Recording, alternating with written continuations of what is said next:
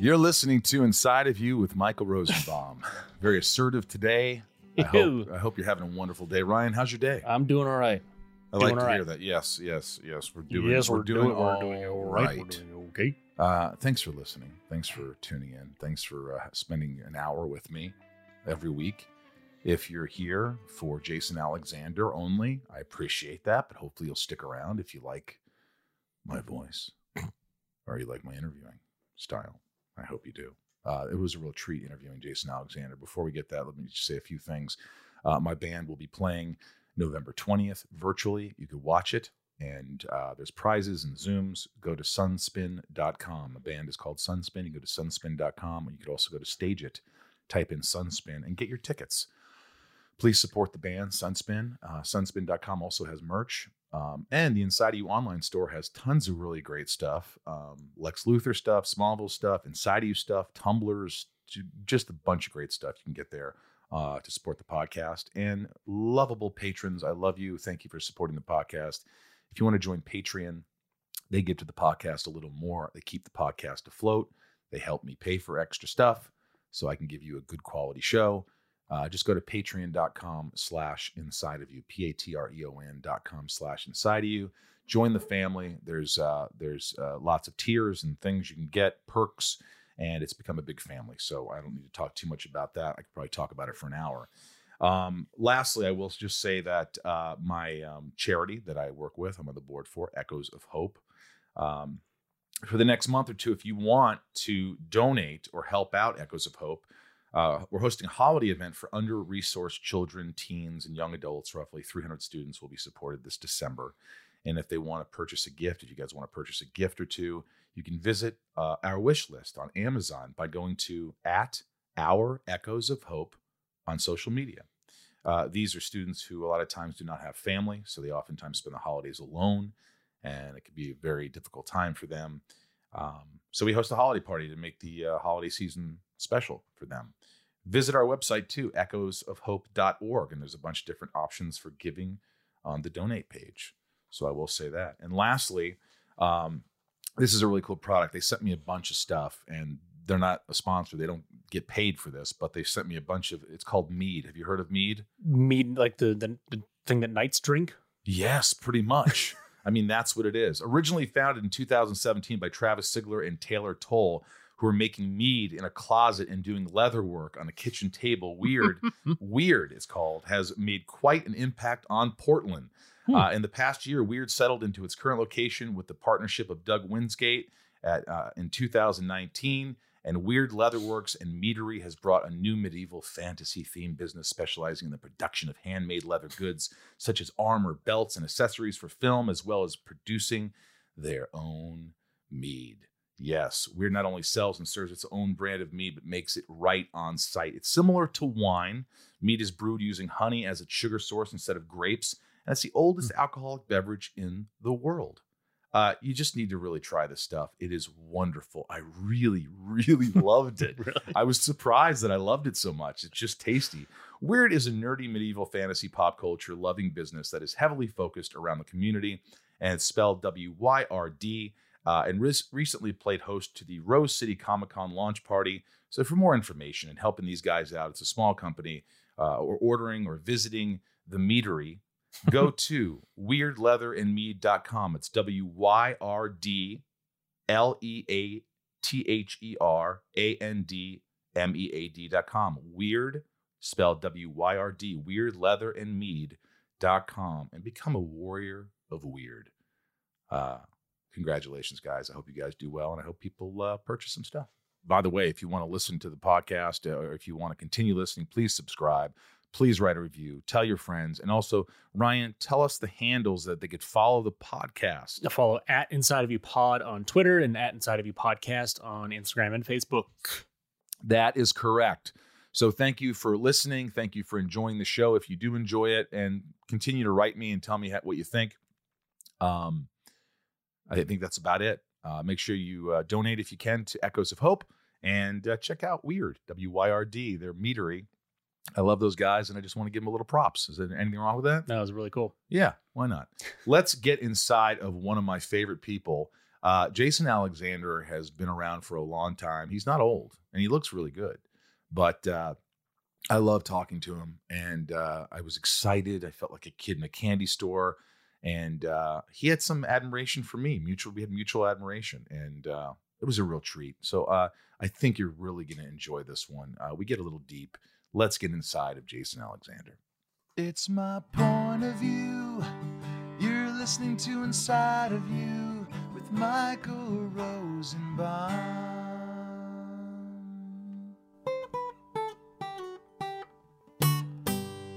Inside of You with Michael Rosenbaum was not recorded in front of a live studio audience. Hey, you look really good. Stop it. Finish your thought. No, that was the thought. You look good. You look healthy. You look refreshed. You look like you're sleeping well. None of the above. But bless you. Do you not sleep well? I'm old. That's a thing that comes with age. Seriously, I find. So I'm about to turn 62. It's not old, by the way. And I find for the last 3 years, it's like if you get 3 hours and then you're kind of up and then it's a little hard to get back down, you get another 2 to 3. So like 6 hours is a big night for me. I used to be an 8-hour guy, 9-hour guy. And I used to remember my grandparents would, they never slept. And I'd go, Grandma, go to sleep. And she just, I think it's one of those things. It's a hormonal change. Like you just don't need it? Do you not need as much sleep when you get older? I think you need it just as much. But I think if you go back to the caveman days, who was really vulnerable? Little kids and old people. And I think they were wired to wake up every now and then in case there was a lion in the cave or something. It was just self-preservation. We haven't weaned out of it yet. Do you go to bed stressed? Do you have anything to stress about it these days? Depends on the day.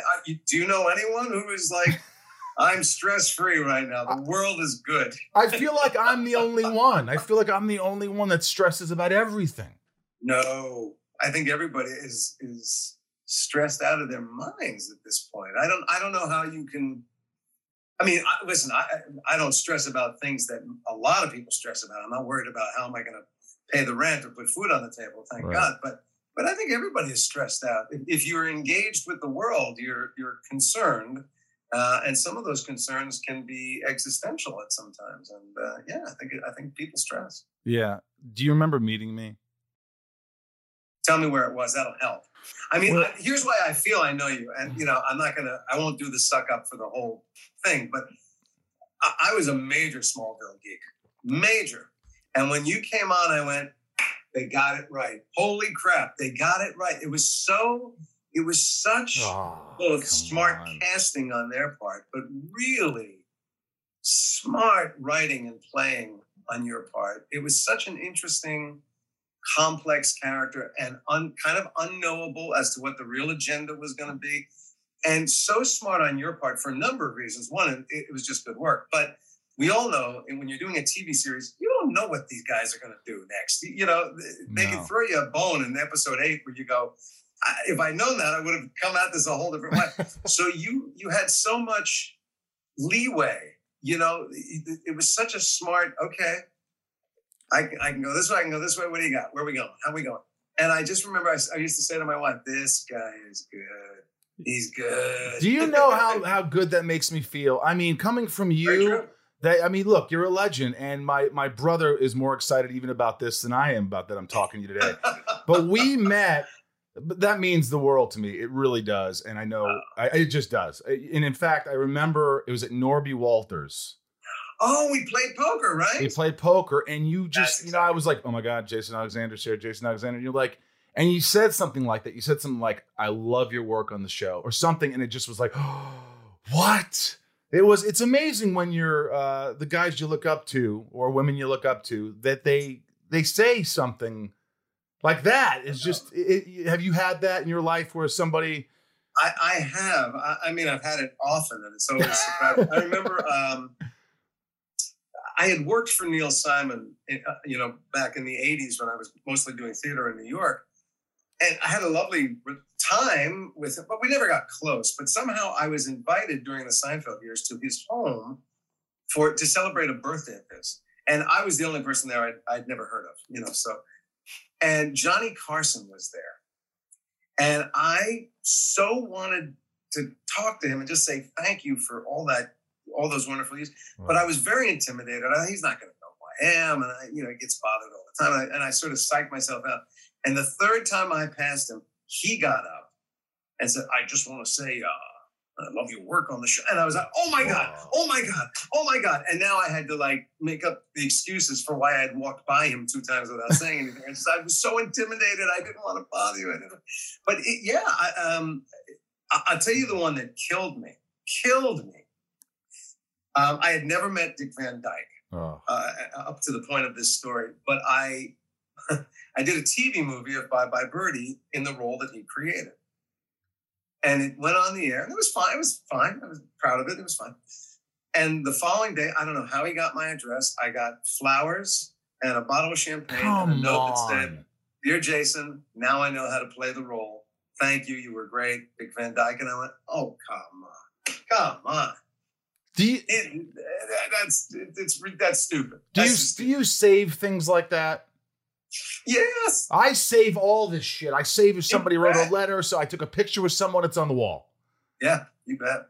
Because I've always felt like my career could be over tomorrow. That's it. Every time I'm working, it could be over tomorrow. And at least I'll have, being a fan, I'll have all this in my house like a museum, and I could say to somebody one day, I met that person. I did this. Absolutely. Yeah. What's the one thing you have at your house that you keep? I have a bunch of stuff. The stuff that I really kind of put out that I don't have in a book somewhere are things like I worked for Stephen Sondheim. That was my Broadway debut with Stephen Sondheim.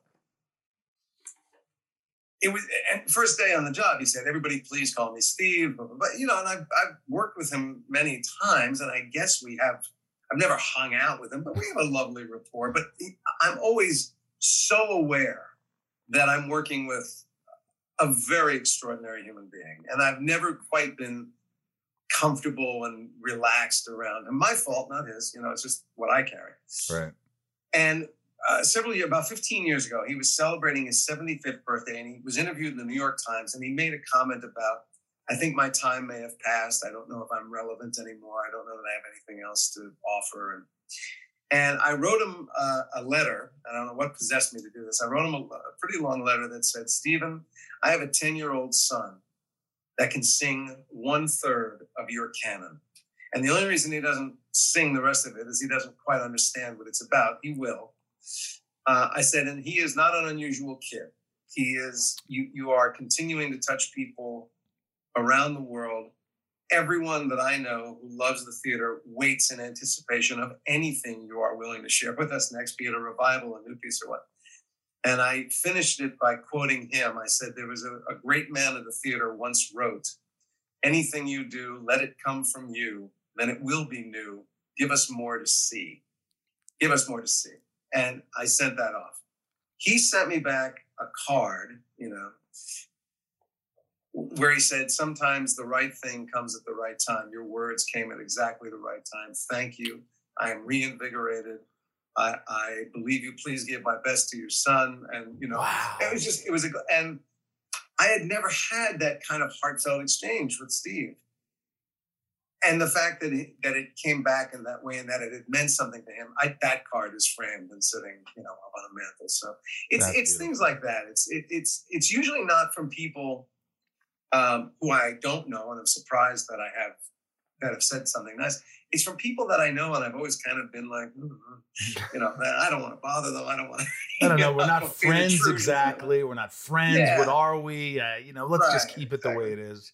Yeah. So it's when people like that kind of go, hey, you have value to me. I go, oh, okay. I love that. Inside of You is brought to you by Netflix. Battle Creek, Michigan, 1963. Kellogg's and Post, sworn cereal rivals, race to create a pastry that will change the face of breakfast forever. A wildly imaginative tale of ambition, betrayal, and menacing milkmen, sweetened with artificial ingredients. Unfrosted stars Jerry Seinfeld in his directorial debut. It features a supporting cast of comedy, greats, including Melissa McCarthy, Jim Gaffigan, Hugh Grant, Amy Schumer, Max Greenfield, Christian Slater, Sarah Cooper, Bill Burr, and many more. Friday, May 3rd, only on Netflix. Inside of You is brought to you by Shopify. Shopify is the global commerce platform that helps you sell at every stage of your business. This is an amazing platform. I use it on both podcasts. It has worked wonders for me. It's so amazing how easy it is to navigate. If you want to sell products, t-shirts, soap scents, whatever it is, Ryan, you want to sell, this is the way to do it. You can see what your best seller is right there, analytics, how much you're making this month, what products are selling the best. It's really fantastic. From the launch your online shop stage to the first real life store stage, all the way to the did we just hit 1 million order stage? Shopify's there to help you grow. Whether you're selling scented soap or offering outdoor outfits, Shopify helps you sell everywhere. From their all-in-one e-commerce platform to their in-person POS system, wherever and whatever you're selling, Shopify's got you covered. Shopify helps you turn browsers into buyers with the internet's best converting checkout up to 36% better compared to other leading commerce platforms, and sell more with less effort thanks to Shopify Magic, your AI-powered all-star. Plus, Shopify's extensive help resources are there to support your success every step of the way. Because businesses that grow with Shopify. Sign up for a $1 per month trial period at shopify.com/inside, all lowercase. Go to shopify.com/inside now to grow your business, no matter what stage you're in. Shopify.com/inside. What's up, everyone? It's Reality Steve, your number one source for all things Bachelor Nation and reality TV. Every day, I'm giving you the behind-the-scenes juice and your info on all your Bachelor Nation stories, and also interviewing some of your favorite reality stars. My name has been synonymous with spoilers, but I'm so much more than that. Give me a listen. The Reality Steve Podcast, part of the Believe Network. Just search BLEAV on YouTube or wherever you listen. I mean, you're very humble, but you've done everything. I mean, you really have. I mean, you actor, comedian, film and stage director, magician, dancer. You've done Broadway. You've won a Tony. You've won. At this point in your life, it's like, do you really need to do anything? And you keep doing things like the show Marvelous Mrs. Maisel, which is one of the best shows around. You appeared on that, and you're always. Do you feel like you just love working, or do you feel like you need some more, you need structure? I mean, you seem like someone who just loves to do what they do. I do. You're right. I don't, I could step back and agree and say, I don't need to work. I don't need to make a living. Thank you, God and Jerry Seinfeld. But I enjoy being challenged by something. Unfortunately, a lot of the things that come to me as an actor are not terribly challenging. They're knockoff versions of something somebody has seen me do before, and they, in their heart of hearts, they'd like me to recreate it. And that stuff doesn't interest me. But if somebody says, like you and I would not want to be an actor on a mediocre show, but if somebody says, "Hey, would you direct this?" I go, "Well, that's interesting because can I?" As a director, elevate this thing in some way. That's an interesting challenge. So by being challenged, you open yourself up to a range of things that you might not otherwise want to do. And, the variety of things that I've sort of forced myself to do have always come from, well, that could be interesting. Like the second Broadway show I did was a musical called The Rink. And when I went for the first audition, they went, "You roller skate, right?" And I went, "Oh, of course. Absolutely. Yeah. Never been on them in my life." And they said, "Well, in 2 weeks, you come back and we're going to do the skating audition." So in 2 weeks, I had to go get an education on. And, that's the kind of stuff that I look back on and I go, well, that was sheer madness. That was just stupid to say that I could do something with proficiency that I had never done. But it was also a stroke of genius because in 2 weeks, you go out and you fumble your way through it, and then I got that gig. So that's how I've stumbled onto most of the stuff I've had to learn to do. Can you be a Do you do stand-up comedy? No. Well, here's an opportunity. Oh, okay. I'll give it a shot. Really? You're fearless. You're still fearless after all these years. I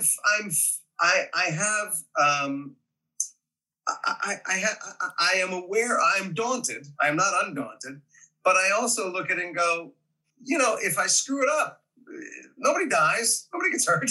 It's okay. I wish I thought like all that. I can be is a little embarrassed and humiliated. And if it goes well, it was an experience. So. I wish I thought like that. I remember watching an interview with you, and you were doing an episode of Seinfeld, the marine biologist. You were doing it, and they didn't have it, and so they asked you at the end, tell this story, because to me, it just scared the shit out of me. That they could say, how fast can you learn a monologue? Well, really, that story is, I tell this story all the time because to me, it's a testament to Jerry and Larry David about not giving up on something until it's right. So the ending of that episode, for those people who may not remember it, my storyline was Jerry had met a girl that I had always wanted to date in high school. And in order to impress her on my behalf, told her that I was a marine biologist. And then when he tells me that, I go, that's not one of the things I can fake. I don't know how to fake that. So I was trying to pawn myself off as a marine biologist. And my storyline in that episode ended when I was walking with her on the beach, and there's suddenly a beached whale and somebody yells out, is there a marine biologist? And you see me, like I'm a dead man walking off into the ocean to see if I can do anything with this whale. That was the end of my story. And then the taping in front of the live audience, there was a scene that I wasn't in with Jerry and Kramer and maybe Lynn, but I think it was just Jerry and Kramer, which was supposed to be the end of Kramer's storyline. And it was fine. It was funny, but I guess the guys just weren't satisfied with the live audience response. They just thought it wasn't good enough to be the out for the show. So as they always did, the writers circled the wagons and the band started to play. And then Larry came over and he went, they had gotten an inspiration in the circle.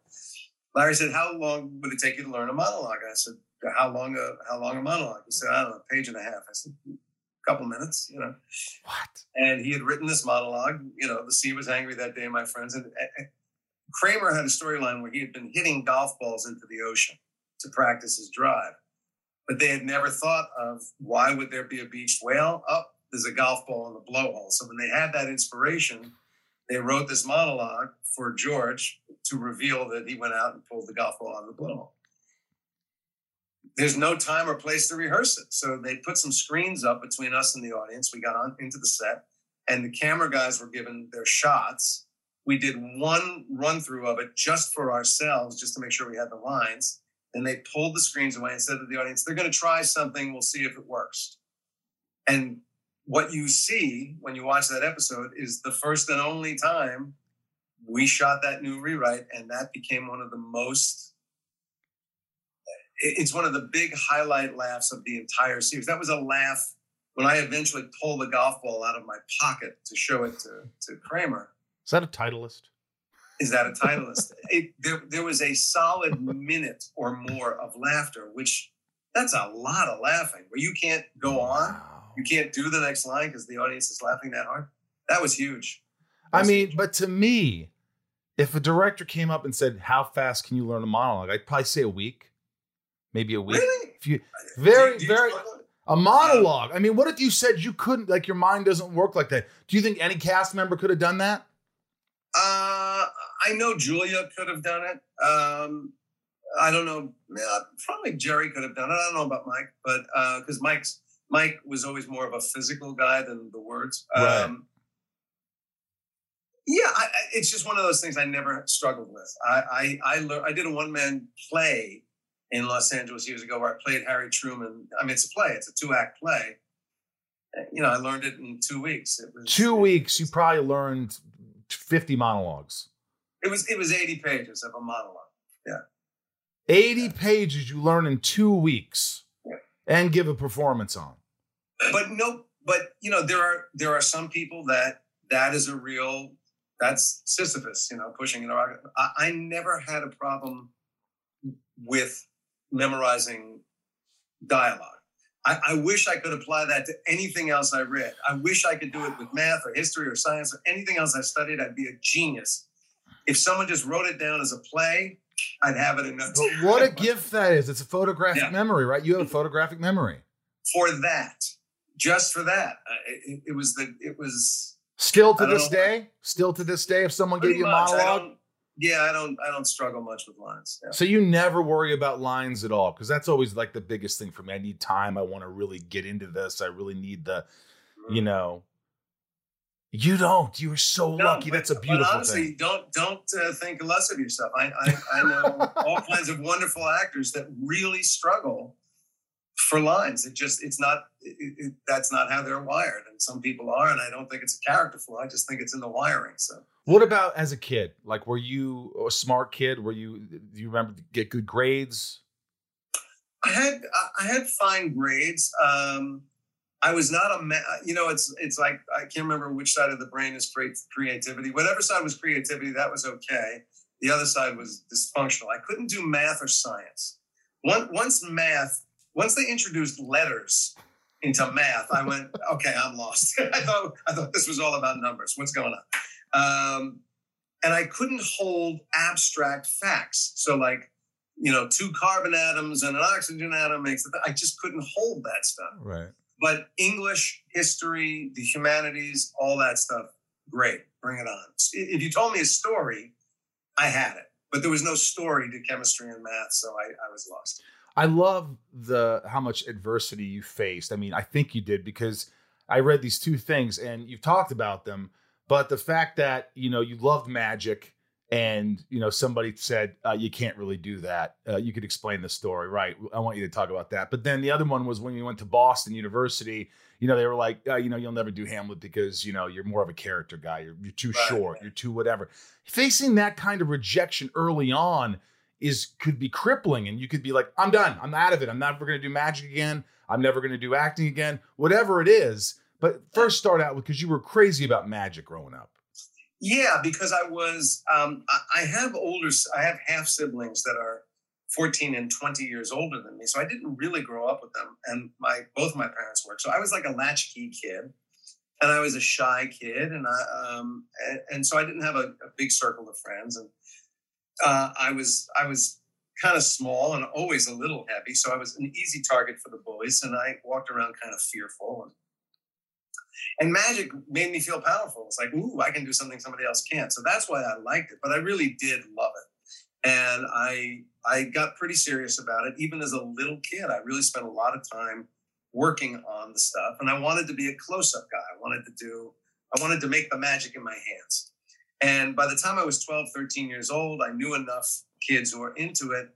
I went to a magic camp, basically.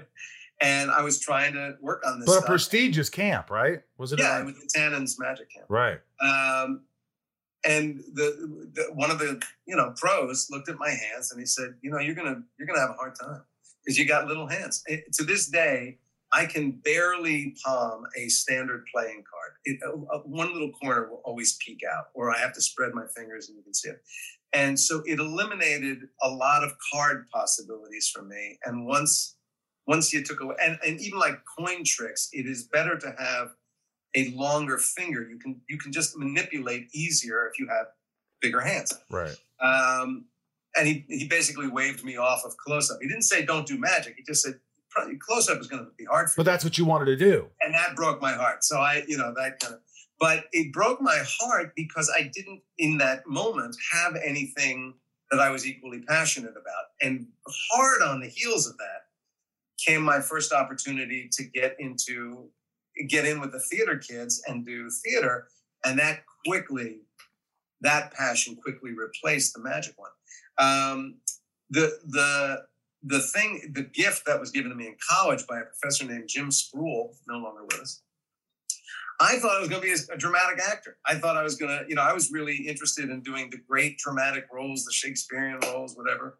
And I didn't see myself as particularly amusing or funny. Clearly I was. Everybody else could see it. I couldn't see it. Right. The mirror and I were not communicating. so the second semester of my sophomore year, this guy pulls me into his office, and I'm 20 pounds overweight. I'm already starting to lose my hair. And he says, look, I know your heart and soul is Hamlet, and I think you'd actually be a terrific Hamlet, but no one is going to cast you to play Hamlet. You should get good at Falstaff. And he was basically saying, if you want to have a commercially successful career, you've got to start get more comedy. Think about comedy. And it kind of spun my head around because I hadn't really thought about it. And then I created for myself a syllabus of, well, study these people. Why are they funny? How are they funny? What are they doing? Who did you study? Oh, everybody. I think I wrote it down on a yellow legal pad about people I had to watch and listen to. Right. So I already had the comedy albums. I had Carlin and Cosby and Newhart, and, you name it, whoever was putting out albums. And then I went back to things and people that made me laugh. Why was Jerry Lewis funny? Why was Jackie Gleason funny? Why was Lucille Ball funny? Why was Joan Rivers funny? And just, really, why were the old silent comics funny? What physically were they doing that made something that could have been mundane suddenly spectacularly clever? And just tried to, go, oh, they have a kind of a sound that they use. Oh, they don't see the thing and then they see the thing. Oh, they use obstacles to get them from keeping this. So it was like this little tricks here and there. The one that we used all the time on Seinfeld, and it was a huge, once I went, that's a good one. It covered a multitude of sins. There was if you remember the old Honeymooner show, whenever Jackie Gleason would get angry at Alice because Alice was right about something, he'd go, oh, it was just this. Yes. And I started using that as George. Jerry would say something snide to me and I'd go, and it would get a big laugh and I go, Jackie Gleason, okay. So, and George, to me, when I auditioned for the show, I was doing Woody Allen. I was doing a blatant Woody Allen imitation.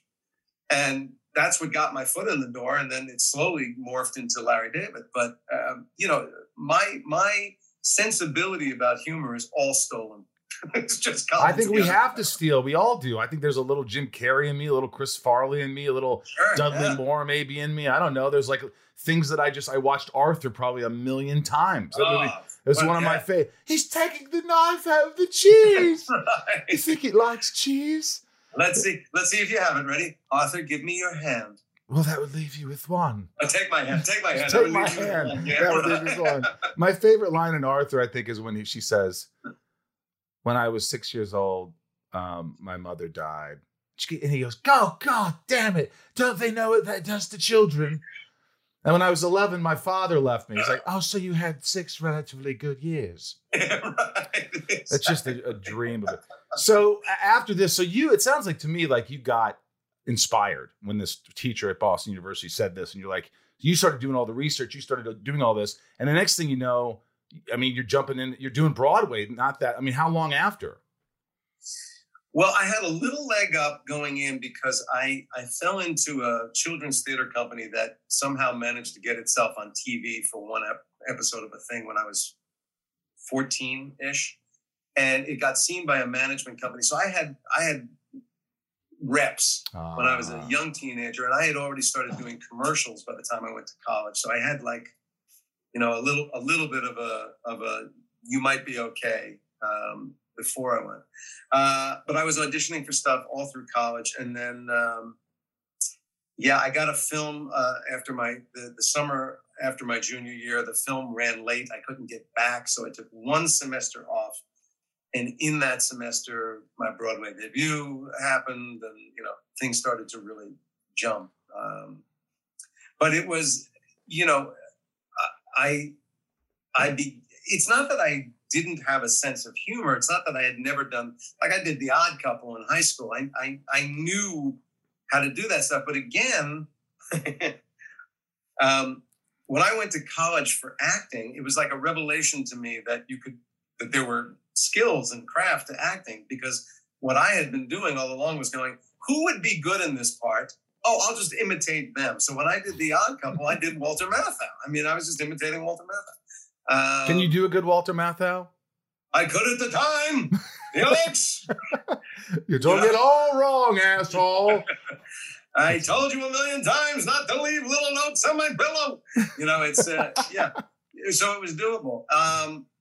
So I had felt around on it. I had a sense of humor. My parents were funny, funny for non-professional people that could tell a good story. And so I had some raw material to work with. I had some instincts. I just never valued them. And then I began to go, well, being funny could be valuable. That's not a bad thing. What was the first big show? The big show, the big Broadway show that broke for me? In fact, it's so funny because when I finish with you today, I have to go on Seth Rudetsky's podcast. We're having a reunion. Really? It's been 40 years. It was Stephen Sondheim and George Firth wrote a musical version of a play by Kaufman and Hart called Merrily We Roll Along. Mm-hmm. It was directed by Hal Prince. And I was 20 years old when I got that gig. And you just think, well, I'm working with Christ and Moses. This is going to change my career, change my life. And Merrily is a now historic, qualified flop. Our production was certainly a flop by any measure. But the show, because I think mostly because of Sondheim's genius score, the show has been done over and over and over and over. And Ben Platt and Beanie Feldstein are doing a movie version of it that they're going to take 20 years to shoot because it's a show that follows these main characters from the time they're in their late 40s to the time they're in their early 20s, and it goes backwards. And so the cast of this movie is they're doing it with Richard Linklater, who's known for doing these 20-year projects. Right. They're filming it now, and they film a little bit every year, and it'll be done 18 years from now. And hopefully they won't realize what we already know, which is it doesn't really work. But well, let them learn that for themselves. Yeah, they'll learn. That's. Do you prefer doing stage? Because I mean, it seems to me like Broadway, isn't it like 8 to 9 shows a week? Only 8, hopefully. Yeah. Isn't that grueling? Isn't that a grueling schedule? It is grueling. And it's hard to understand without doing it why it would be so grueling, because it looks from the outside like you're only working 6 days a week. You do have 1 day off, and you're doing 8 shows in those 6 days. But, the longest show on Broadway is 3 hours. So on your worst day, you're working 3 hours, you get an hour and a half off, you work another 3 hours, you go home. And it seems like that should be doable. It is. You must live a monastic life. You cannot do anything else. The demands of exploding on a stage that many times a week cost you physically, costs you vocally. You can't go to a restaurant and talk over the noise. You can't, if you enjoy a drink or two, you really can't drink.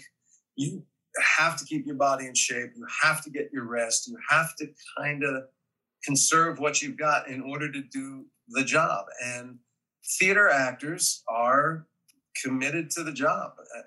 They know they have to get it.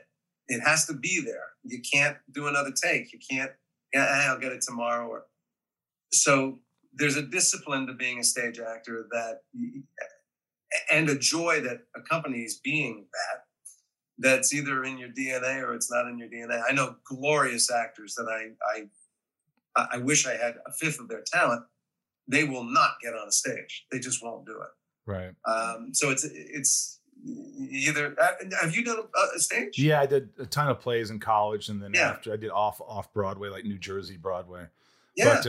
But I've done a lot of probably about 20, 25 plays, and if given the opportunity, would you do a Broadway run? I think I would if it was the right part, if it was the right show. Yeah, I think I would.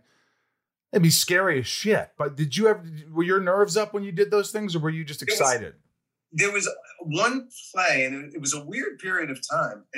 I was doing that Neil Simon play, the thing I worked on Neil Simon for, and that was my 3rd Broadway show. So I had a very happy career going for, a solid 8, 9, 10 years. And suddenly, in the middle of that play, there was a period where the set was a 2-story set, and that second story was a little dicey. And I have a small fear of heights anyway, so I was always a little intimidated working on that second story. But there was a period in the play where my character goes to sleep, takes a nap in full view of the audience for about 10 minutes while another scene plays out. And then I have to wake up and end the first act. And one night, a couple of weeks into the run, as I was lying on that bed, I had an anxiety attack, which I had never had in my life. Wow. And I was panicking. I mean, I felt like my heart was racing. I couldn't breathe. And I thought, how am I going to finish this? I can't. Got through it. And, came back the next night. And it was like, oh my God, it's here again. It's happening again. It became chronic. And I got really scared. I thought, I can't keep doing this. And I talked to a couple therapists about it, trying to see if there was something I could do medicinally and nothing worked. I finally confided in my acting teacher, who was a dear friend of mine. And I said, I'm embarrassed to even share this with you, but I'm having this crippling anxiety every night in the show. And how old are you here? 27. 27. And I said, I feel like I'm going to ruin the show. I'm going to ruin the thing. And I'm waiting for this very sympathetic response from him. And he comes back at me and he goes, you're a fucking egomaniac. And I went, what?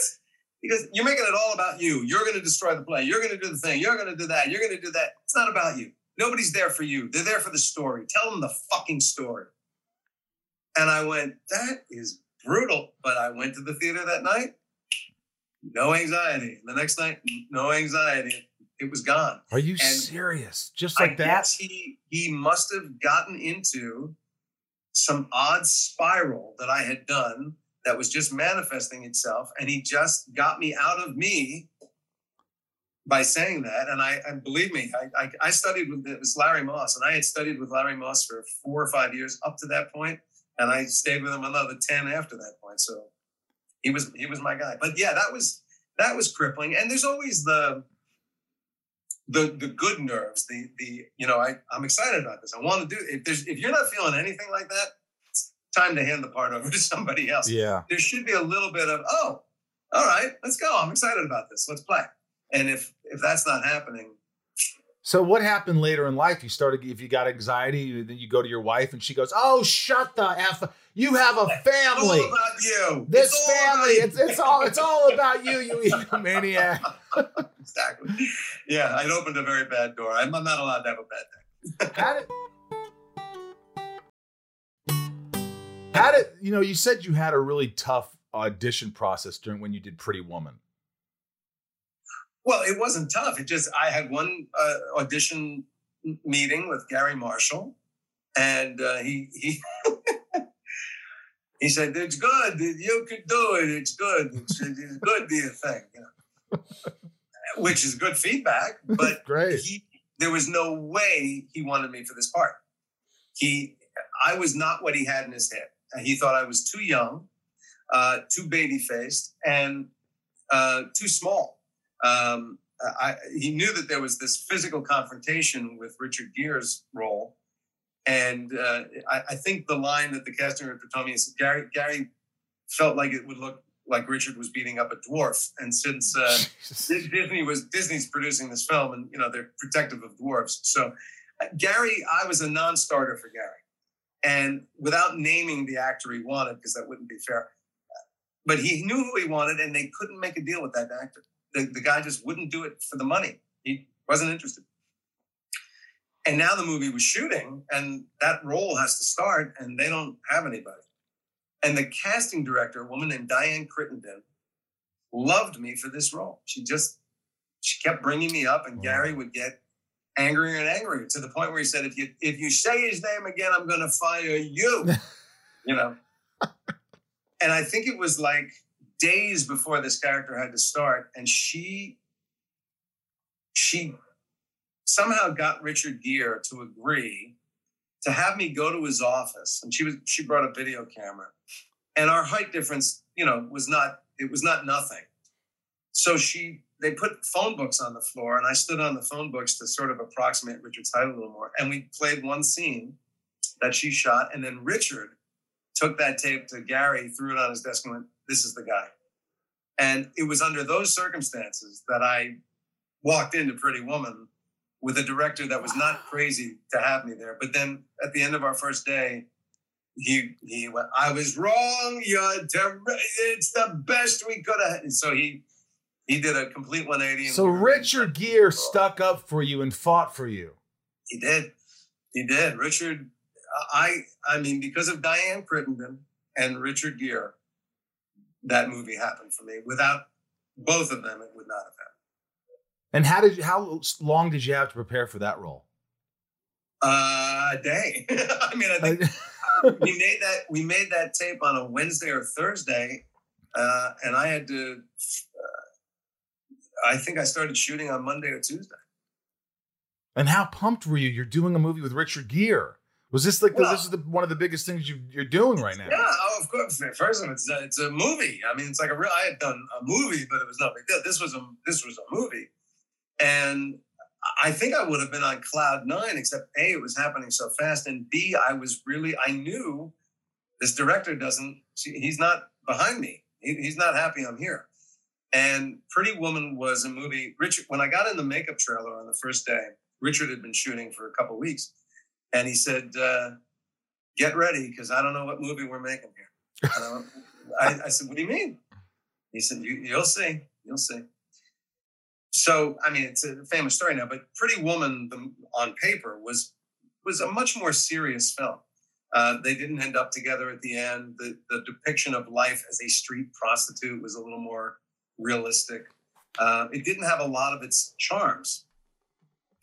And Gary was, in some ways, manufacturing this movie out of his head. So you'd get on the set and thinking you were going to do one thing, and you'd wind up doing something completely different. So my first day, I walk onto the set, and it's a short scene about the business machinations between our two characters. And, you know, I had a couple of things. I said, well, my character must be very deferential to this rich, powerful boss. He's going to be, I had some ideas, not many, but, and Richard had on a very fancy pair of shoes that day. They were just gorgeous, but they were like striking for a men's shoe. It was a very striking shoe. Right. And Gary noticed it. And so when we came over to rehearse, we started running the dialogue, and Gary went, wait. When Richard comes in, talk about his shoes. All right, okay. And so I started busting Richard's chops about, hey, ooh, pretty fancy. Look at you, Tinkerbell. Where are you? You know, so we're playing, and Gary's laughing. He goes, let's shoot it. So we shoot maybe one line from the script and a bunch of gobbledygook about shoes, and Gary goes, cut, good. Let's move on. What? And I go, well, wait a minute. What about the other lines? And he goes, shoes are good. And I look at Richard, and Richard goes, that's what I'm talking about. So oh my God. When we wrapped Pretty Woman, we all had a great time, but we thought this will never see the light of day. There's no movie. There's no story. There's nothing here. And Gary had it all. We just couldn't see the forest for the trees. Now, did they make you wear apple boxes since in the audition they made you taller for the thing? Did you? There were times when a man maker was called for. Yes. Is that what it's called? A man maker? You know, the little 1.5-inch box. It's not really an apple box. It's quarter like apple. They call it a pancake. A pancake. But in my case, they always called it a man maker. So it's just kind of give you a normal man's stature. Yes, many a time. Now, because of Pretty Woman, that's how the whole George Costanza came out, right? That's how you get. That is part of the mythology that I've been told. So somehow Gary Marshall, they were looking for George. Gary Marshall married to Penny brother Penny Marshall, ex-wife of Rob Reiner. Rob Reiner, head of Castle Rock. He says, oh, I heard this guy. I saw a clip from the movie. He might be good. You should put him on tape. That's what I've heard, is that somehow it played in. And that's how it kind of started. So how did you get this? I mean, I know you've probably told this story a million times, but to get this audition, because I want to hear about the kind of the what's his name, Woody Allen kind of thing, and you put the glasses on. Yeah. So again, I lived in New York at the time. All the casting on Seinfeld was being done in L.A. They had seen a gazillion people, I guess, for George. Some very famous, who I think had been offered the role and either turned it down or they got nixed. Do you know any of them, or you don't say? Yeah, I know Chris Rock, Danny DeVito. The guy, one of the guys they really liked for it, and I think he said no, was Paul Schaefer. Wow. Yeah, so I mean, they were kind of a little all over the map, and somebody said, we should put some actors on, we should get some New York actors into the mix. So that meant calling a New York casting director and just saying, look, we'll send you a couple of pages. We're looking for a sidekick, a funny sidekick, best friend to Jerry Seinfeld. About this age, no real description, just sort of your standard youngish character actor. And you were like, who the hell is Jerry Seinfeld at this point? You probably didn't really know much. I was a fan of Jerry Seinfeld. I've seen him perform many times. I didn't know who the hell Larry David was, but I knew Jerry Seinfeld. Right. So I was one of the ones, maybe through this Gary Marshall connection, and they called and said, put him on tape. And all I had was 4 pages from the pilot script with no context and nobody to ask about it because the casting director didn't know the project. She was just being paid to put some people on tape. So you quickly memorized them, of course. Memorizing, no problem. But I went, what do I do with, what is this thing? So to me, it read like the dialogue in a Woody Allen film. And I went, all right, let's go with that. So I didn't wear glasses at the time. I went out and got some frames. And I not only did a thick New York accent, I literally was doing Woody Allen. The gestures and the voice. That voice. That voice. Yeah. Jerry, it's ridiculous. It's, I'm doing Woody Allen. There's blatantly, nobody would mistake it. Maybe not a good Woody Allen, but definitely a guy trying to do Woody Allen. Wow. And I finished the tape and I went, I'll never say that again. That. And a couple of days later, got a call, I think from Larry. Said, love everything you're doing, coming out. We want to have you meet Jerry. You'll read for the network. And I flew out and they said, don't change a thing except don't do the Woody Allen voice. Do New York, do the glasses, do all that, but just don't do the Woody Allen voice. And I show up to read for the network and there's one other person reading that day. Now, I don't know Jerry Seinfeld well, but I do know one thing, and that is one of his best friends in the world, at least at the time, was the comedian Larry Miller, who I had been in Pretty Woman with. And that's the other guy reading that day. And I go, well, this is the writing's on the wall. Of course, he's going to use his buddy. He doesn't know me. So I went in to do the reading, and I was loose. I was loosey-goosey, and I just had a great time going, I'm not going to get this, so just have fun. And I guess we just clicked. And I left the audition, got on a plane that night, came back to New York, and by the time I landed, they went, you got it. So, and you didn't know, obviously you didn't have any idea if this was going to be a success. You shoot the pilot. When you did it, were you like, did it feel like sort of like the Pretty Woman atmosphere? Like, what the hell are we doing here? What is this? Well, there's a funny moment where, we were having our wrap party on the pilot, and Jerry says to me, what do you think? You think we got a shot? And I wasn't trying to be funny. I went, I don't think so. Anyway, he said, "Why you don't think it's good?" I said, "No. I do think it's good. That's part of the problem." I said, at the time that we made that pilot, the number one comedy on TV was Alf. It felt to me like our show was designed for an audience of men, not women, men, maybe 20 to 35 years old who lived in a city. And better if they were Jews. That seemed to be the audience, right? And I went, outside of that audience, and those people don't watch TV. I think it is funny. I don't watch TV. So there's not going to be an audience for this, and they're not going to do well. I was kind of right. It tested horribly.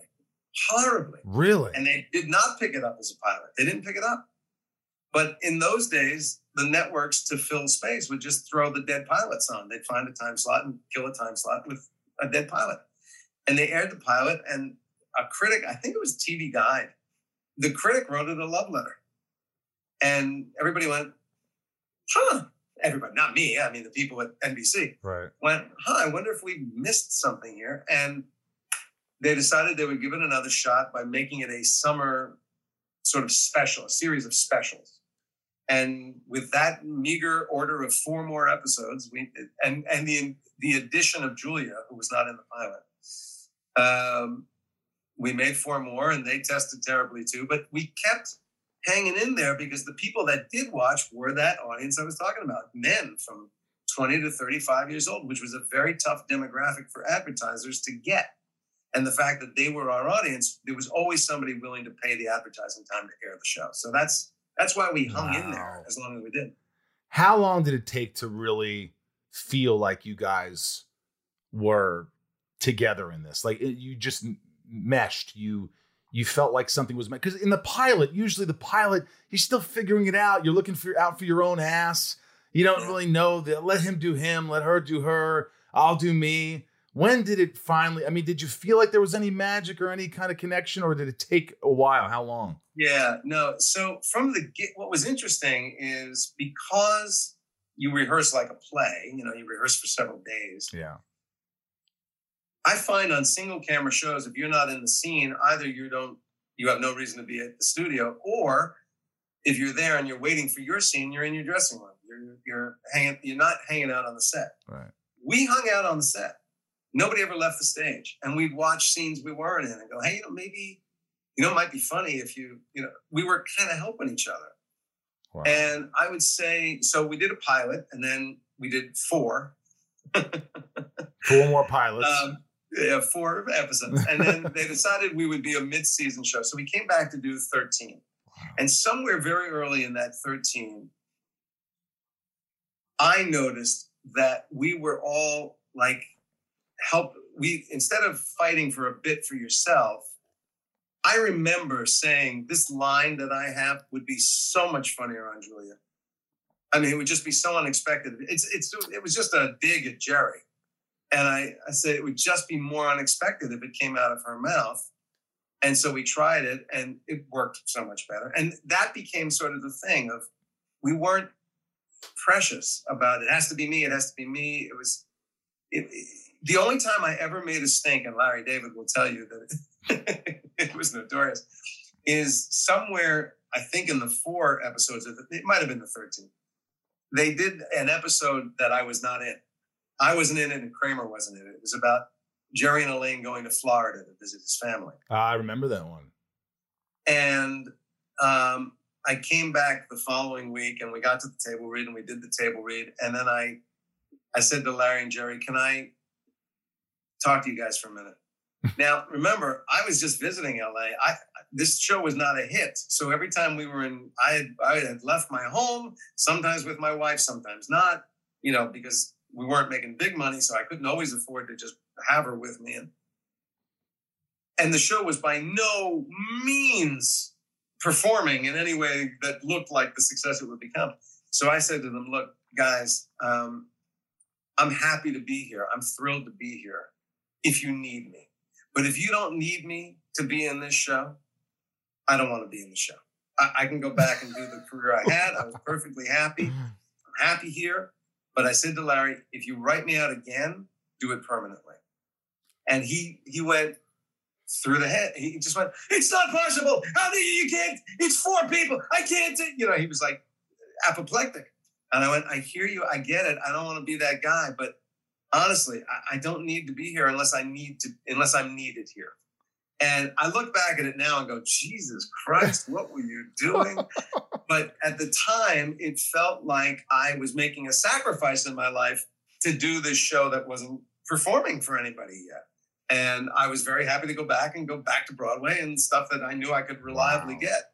And so I was cavalier. Wow, you just said what you wanted to say and didn't give a shit. But he wasn't necessarily mad at you, though, was he? He wasn't mad. I don't think so.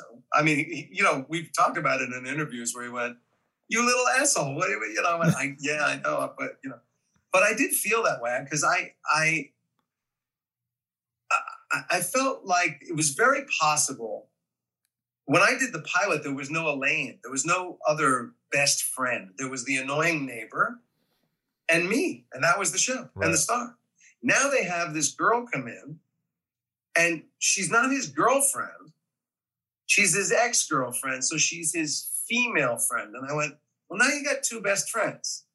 So do you write for the girl? Do you write for the guy? The girl's going to be more interesting. My part's going to go, not line-wise, but they just won't. There was no character yet. There wasn't, you didn't know why you needed George or why you needed Elaine or whose story would tell what.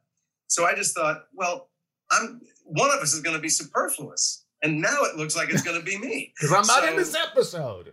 Yeah, so I don't want to be the character they don't need.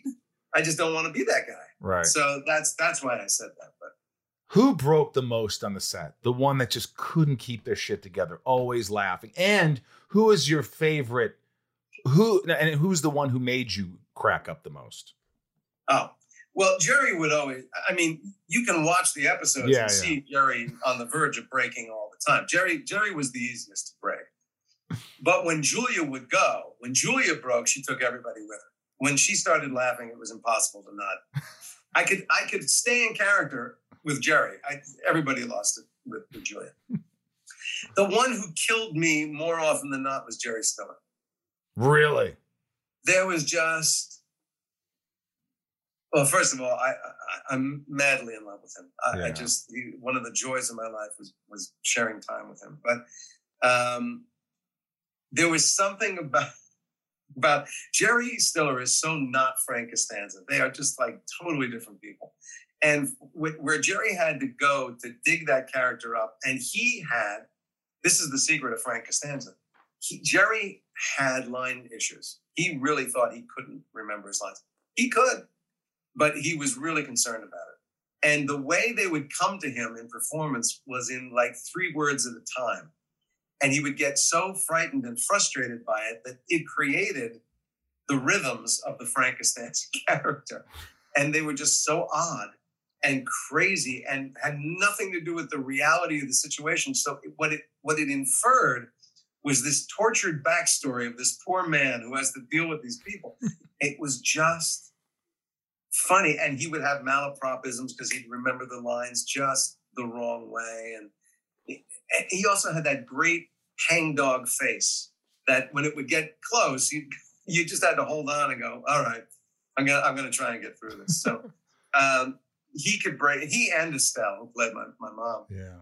They could break me pretty easily, but they weren't trying to. But they could. I have a lot of bloopers with them. Does your family like Seinfeld? Do your kids watch Seinfeld? Have they seen it? Do they care? Was your wife always like, "This is a great show. I love it"? My wife was very much a part of the reason I was successful at it, because while Dana is not an actress, she doesn't do that. She did study to be an actress, and she studied with Larry Moss, who was my guru. In fact, she introduced me to Larry Moss. So Dana, the way I come at stuff is a way that Dana understands. And she came to the first, we did 180 episodes. I think Dana was at 100 tables. Wow. And, I would do the first take of a scene and Larry would come over and give me a note, or Jerry would. And then I'd go over to Dana and she'd say something and I'd go, right. And incorporate it. So she was very much in my ear and on my shoulder in the creation of that character. And she was invested in the show. My kids, no. I think, the story I've told before is when my older son, Gabe, was about 12, that's when his peers were becoming aware of the show. And he would hear, hey, your father's George, and blah, blah, blah, and he had never watched it. Right. He knew what it was because it was where Daddy went to work, but he could care less. And he finally said, "What is this? What is it? What is the show?" So I had videos of them at the time, and I said, "Well, here's a couple of funny episodes. Go take a look. This is what it is." So he goes in the TV room and he watches 2 or 3 episodes, and he came out, and I'm waiting for him to go, "Hey, that's good. You're funny." I go, "What do you think?" And he goes, "You're kind of an asshole." And that was his assessment of the whole thing. That's amazing. It's not something my boys were. I think both of my sons, while appropriately proud of their father, have a healthy disinterest in most of what I do. And because they're both, my older son, Gabe, is absolutely an actor and a writer and very funny guy.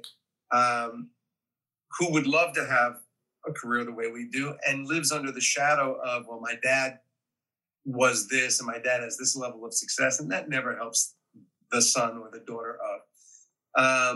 And my younger son, who does voice acting, so he doesn't aspire to everything I do, but he's peripherally in the business through that Eric. But they really are unimpressed with showbiz and me, and that's probably healthy, isn't it? I think it's healthy. Yeah. I do. Yeah. I love this story, how Jerry Seinfeld used to have you guys come in his dressing room every Christmas, like at the halfway point of the season. And he used to say, another? Like, should we do another season? Right. And you guys all would be like, yeah, this is, of course, let's do it. Yeah. And I just briefly, you could talk. I just want you to talk about the final season where you both felt, you all felt like this is it. Yeah. My memory is we probably came into that season going, feels like we're getting there. And it wasn't that Larry David left after the 7th season, and we did 2 more seasons after that. For me personally, the loss of Larry was a big loss because Larry was George, and Larry had an understanding of that character in the scripts that nobody else could have. And so for me, while there were good stories and good writing, the essence of the character was a little diminished because he wasn't there to help fill that void. But we got to the halfway point of the final, what became the final season. And we got into the room and Jerry went, what do you think? And for the first time, he wasn't sort of leading the witness. He wasn't going, what do you think? We got another one. He was like, seriously, what do you guys think? And we all voiced it's probably not a bad idea to let it go. And I know for me personally, what it was about, I felt like the show could continue to be funny because the writers were funny and we somehow always were able to find the funny every week. But I felt like we couldn't surprise the audience anymore. That the characters in their eccentricities were in some ways predictable. Give them a situation and you kind of know how they're going to roll on it. And to me, if there is no good indicator of when a show is ready to kind of wind down, that could be one that serves pretty well. When you become somewhat knowable and predictable, that could be a good indication. And, the spiritual leader of our show was Jerry, who as a professional comic has to know when to get off the stage. Another 3 jokes are going to kill the high that I've just achieved. Comparatively, I haven't landed the big one yet to go off on. So he had a sense of that too. And I think that's why he was leading the witness in that meeting going, don't you kind of think we're kind of... And I also feel like, in retrospect, he had no life for 9 years. We all had a cushy life. We went and did other things. Our work week was 4 days a week. 2 of those days were 6-hour days. Right. The cushiest job in the world. He was either in the writer's room, the editing room, the casting room, where we had 4 months down. He had maybe 4 weeks down before they had to start coming up with stories for the next season. So I think after 9 years and everything he had not done in order to do the show and the amount of success in every way that it had brought on, I think he was kind of like, I don't want to die here, I'd like to get some of my life back. Yeah. So I think his attitude led us to it. Did you? But I don't think it was wrong. Did you guys? Did you ever see any of them cry when it ended? Did everybody cry, or was it kind of like, all right, great, let's go? Yeah, we had a moment. So on a audience show, there's a warm-up guy who warms up the audience, gets them in the spirit. Okay, you're gonna be part of the show. You're gonna laugh and all that crap. And they introduce the cast. You have like hey, so it's time to meet the cast, and they'd call us out one at a time, and we'd come out and wave. And so when we were backstage during those intros, we did a thing, and we did it all 9 years, called the Circle of Power. It meant nothing. It was just the 4 of us would huddle up. And we basically go, okay, have a good show. All right, stupid. Yeah. And then we go out and be introduced. Right. The Circle of Power meant nothing. It was nothing. It was just a moment to say, have a good show. On the final episode, and we were a very unsentimental group. It's now famous, there was a sign over the writer's room door that said, no hugging, no learning. You know, that's not who we are. We got in the circle of power, and Jerry said, hey, I want to say something seriously. And we went, okay. And he said, for the rest of our lives, whenever anybody thinks of one of us, they're going to think of all four of us. And there are not three other people on this planet I would rather have that be true of. Wow. And first of all, the sentiment itself was beautiful, but from a very unsentimental guy at a very unsentimental time, it just hit us like a brick, you know, and then they go, so let's meet the cast. And we like the tears are flowing. Oh my God. Everybody. Yeah, right. You know, yeah, we were pretty smitten by that. Oh, that's great. But you know, it's, I mean, you know, you've been there. I know. You've done it.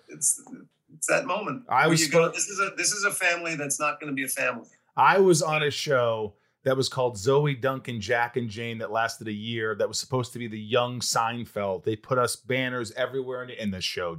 And we shot in the old Seinfeld studio at CBS Radford. And it didn't do well. But, you know, what could be Seinfeld? That's another thing. It's like, once you do Seinfeld, people could always say like, well, he's not done anything as big as Seinfeld. Because there's nothing as big as Seinfeld. Well, I mean, that's the question I get all the time is, you know, do you get upset talking about the show from 30 years ago? I've had a wonderful career since Seinfeld, but nothing near as big as that show. And they go, well, how does that feel? And I go, I didn't expect one. I was going to be a Broadway actor. If I was lucky, I was going to go from Broadway show to Broadway show, make a nice little living, and work in the theater. I didn't expect any of this. Wow. Nobody, you can't go get this. You can't plan for this. I said, it was a big deal that I was on a TV show. It's not a big deal I was on a TV show that was successful. It was a big deal that I got paid like I did for a TV show that's successful. Here's the biggest deal. You want to talk about it 30 years after we stopped making it? That's like Star Trek turf. I don't know how to account for that. I don't know why people are still so excited about this show. I truly don't know. I don't begrudge it, but I don't quite understand it. Why they are still so excited about this show, and it means so much to them that they want to talk to me about it. And I go, you know what?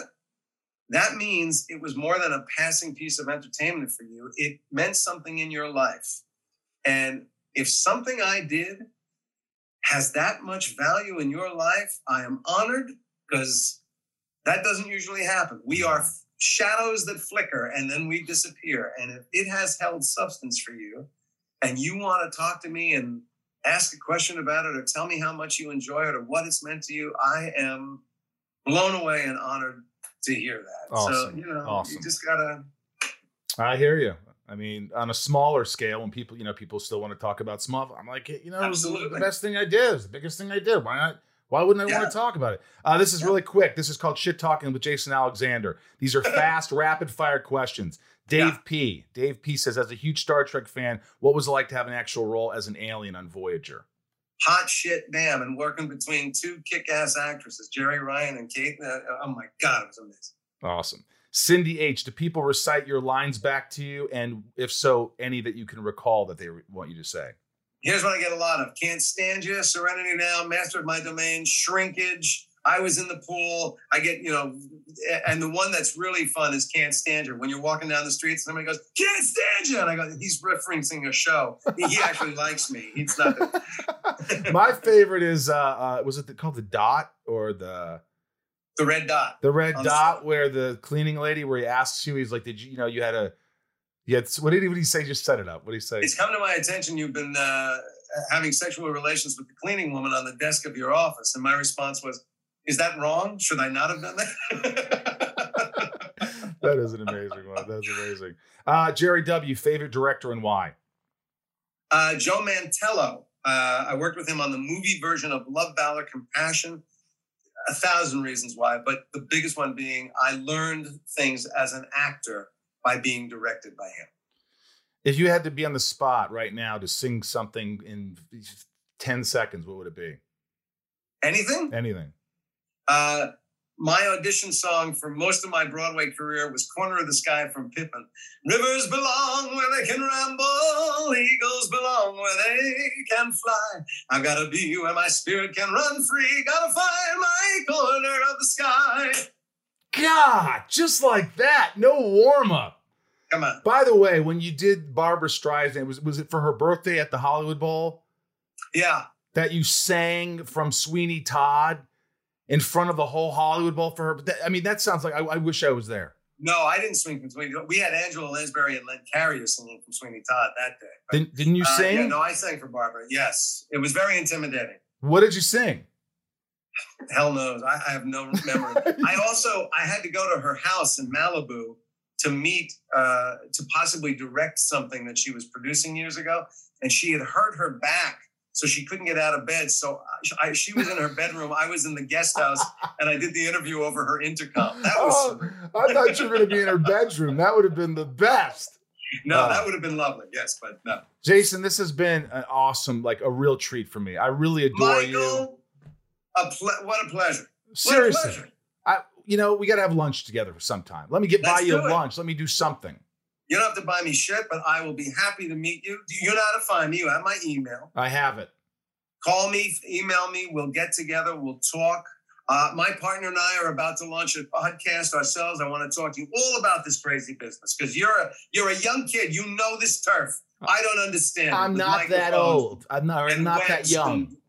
I'm very old, actually. I'm not that much younger than you. How old are you? I'll be 50 next year. What are you doing? What are you eating? Because you don't look 50, brother. Evian skin cream. Yeah, sure. Little sunlight. God almighty. You look fantastic. No, I'm hanging in there. I'm hanging in there. It's good lighting in here. I think it's better lighting. I think that's what's happening. You look great. All right, I love you. Thank you for allowing me to be inside of you today. This has been a real joy.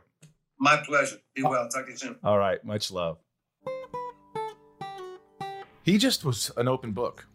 That was really cool. I love hearing the stories about his magic, how he loves magic. Yeah. I love hearing how he likes to sing and he likes to dance, and I like how much adversity he faced and how he just did what he loved, and he became tremendously successful doing it. And you can tell he's a grateful guy. He's just a grateful, good dude. Yeah. And Jason, we're going to have lunch one day.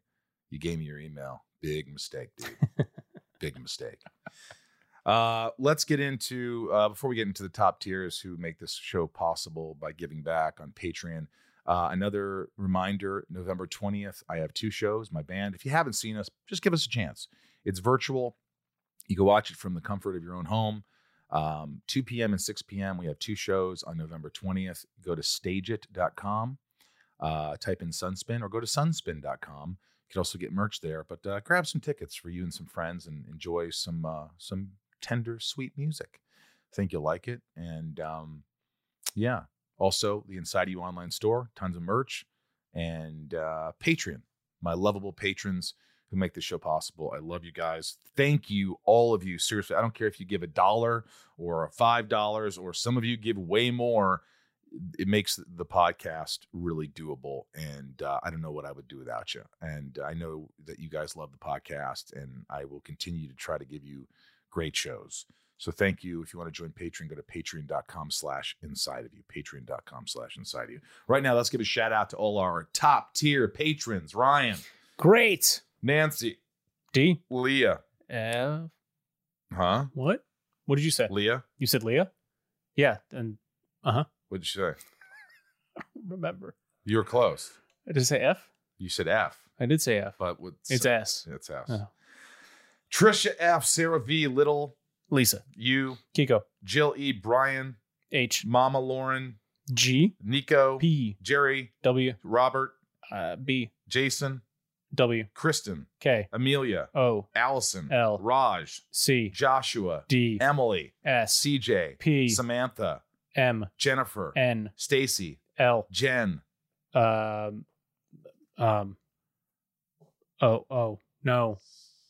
C, S, yes, Jamal, F, Janelle, B, Kimberly, E, Mike, D, close, 8, what? D, Mike D, what? E, Mike E, Oh. Eldon, Supremo, 99, More, Ruh, Mira. Santiago. M. Sarah. V. No, Sarah F. Chad. Chad. W. Yes, Leanne. P. Janine. R. Maya. P. Maddie. S. Belinda. N. Chris. H. Dave. R. What? H. Dave H. Yep. Spider-Man. Chase. Sheila. G. Brad. D. Ray. A. Ch. Yes. Tabitha. T. Michelle. B. K. Michelle King. Michael. Rosenbaum. No. Michael S. Talia. M. Betsy. D. Yes. Claire. N. I think it's Claire I. Is it Claire I? Yeah, it's that. All right. That's squiggly again. Laura L. Chad L. Rochelle. Nathan E. Marion. Meg. Ryan. Meg K. Oh. Janelle P. Trav L. Dan N. Big Stevie. W. Kendall T. T. is right. Angel. You're investor. nailing them, though. Investor. Angel M. Rhiannon. C. Corey. L. Corey K. Super. Sam. Coleman. G. Dev. Nexon. Michelle. A. Yes. A. A. Liz I. Jeremy C. Andy T. Cody R. Sebastian The crab. K. Oh. Gav. An Ader. Yes, correct. Gavinator. And H. David. Boreanaz. C. David C. John. Lennon. B. Brandy D. Yav. 4. Camille S. Ban. Folds 5. Bane. Oh, Bano. Bano. The. C. Correct. Joey M. Willie F. Christina E. Adelaide N. Jeffrey M. Omar I. Lena N. Design OTG. Eugene and Lee. Or Eugene and Leah. However you look at it. You got Sure. both of them. Sure. Chris P. Nikki G. Corey KTB. Patriola. No, Patricia. Patricia. My glasses. I need better glasses. Patricia, I'm sorry. Marie. And then I think this is Marla. Marla N. I'm going to say Marie N. All right. And Bradley S. Great. Thank you guys so much for listening to the podcast. I love you dearly. Thank you for making me smile. Thank you for caring about this podcast and myself and Ryan and Jason and Bryce, who work so freaking hard. And I couldn't do it without them, and I couldn't do it without you. And thank you for allowing me to be inside of each and every one of you.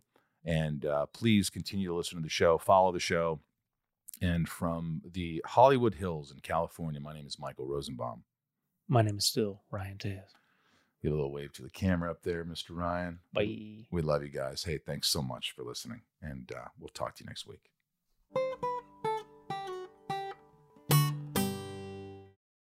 Welcome to Talkville, the ultimate Smallville rewatch podcast. Guest star Sarah Carter as Alicia Baker, although I didn't really work with her a lot.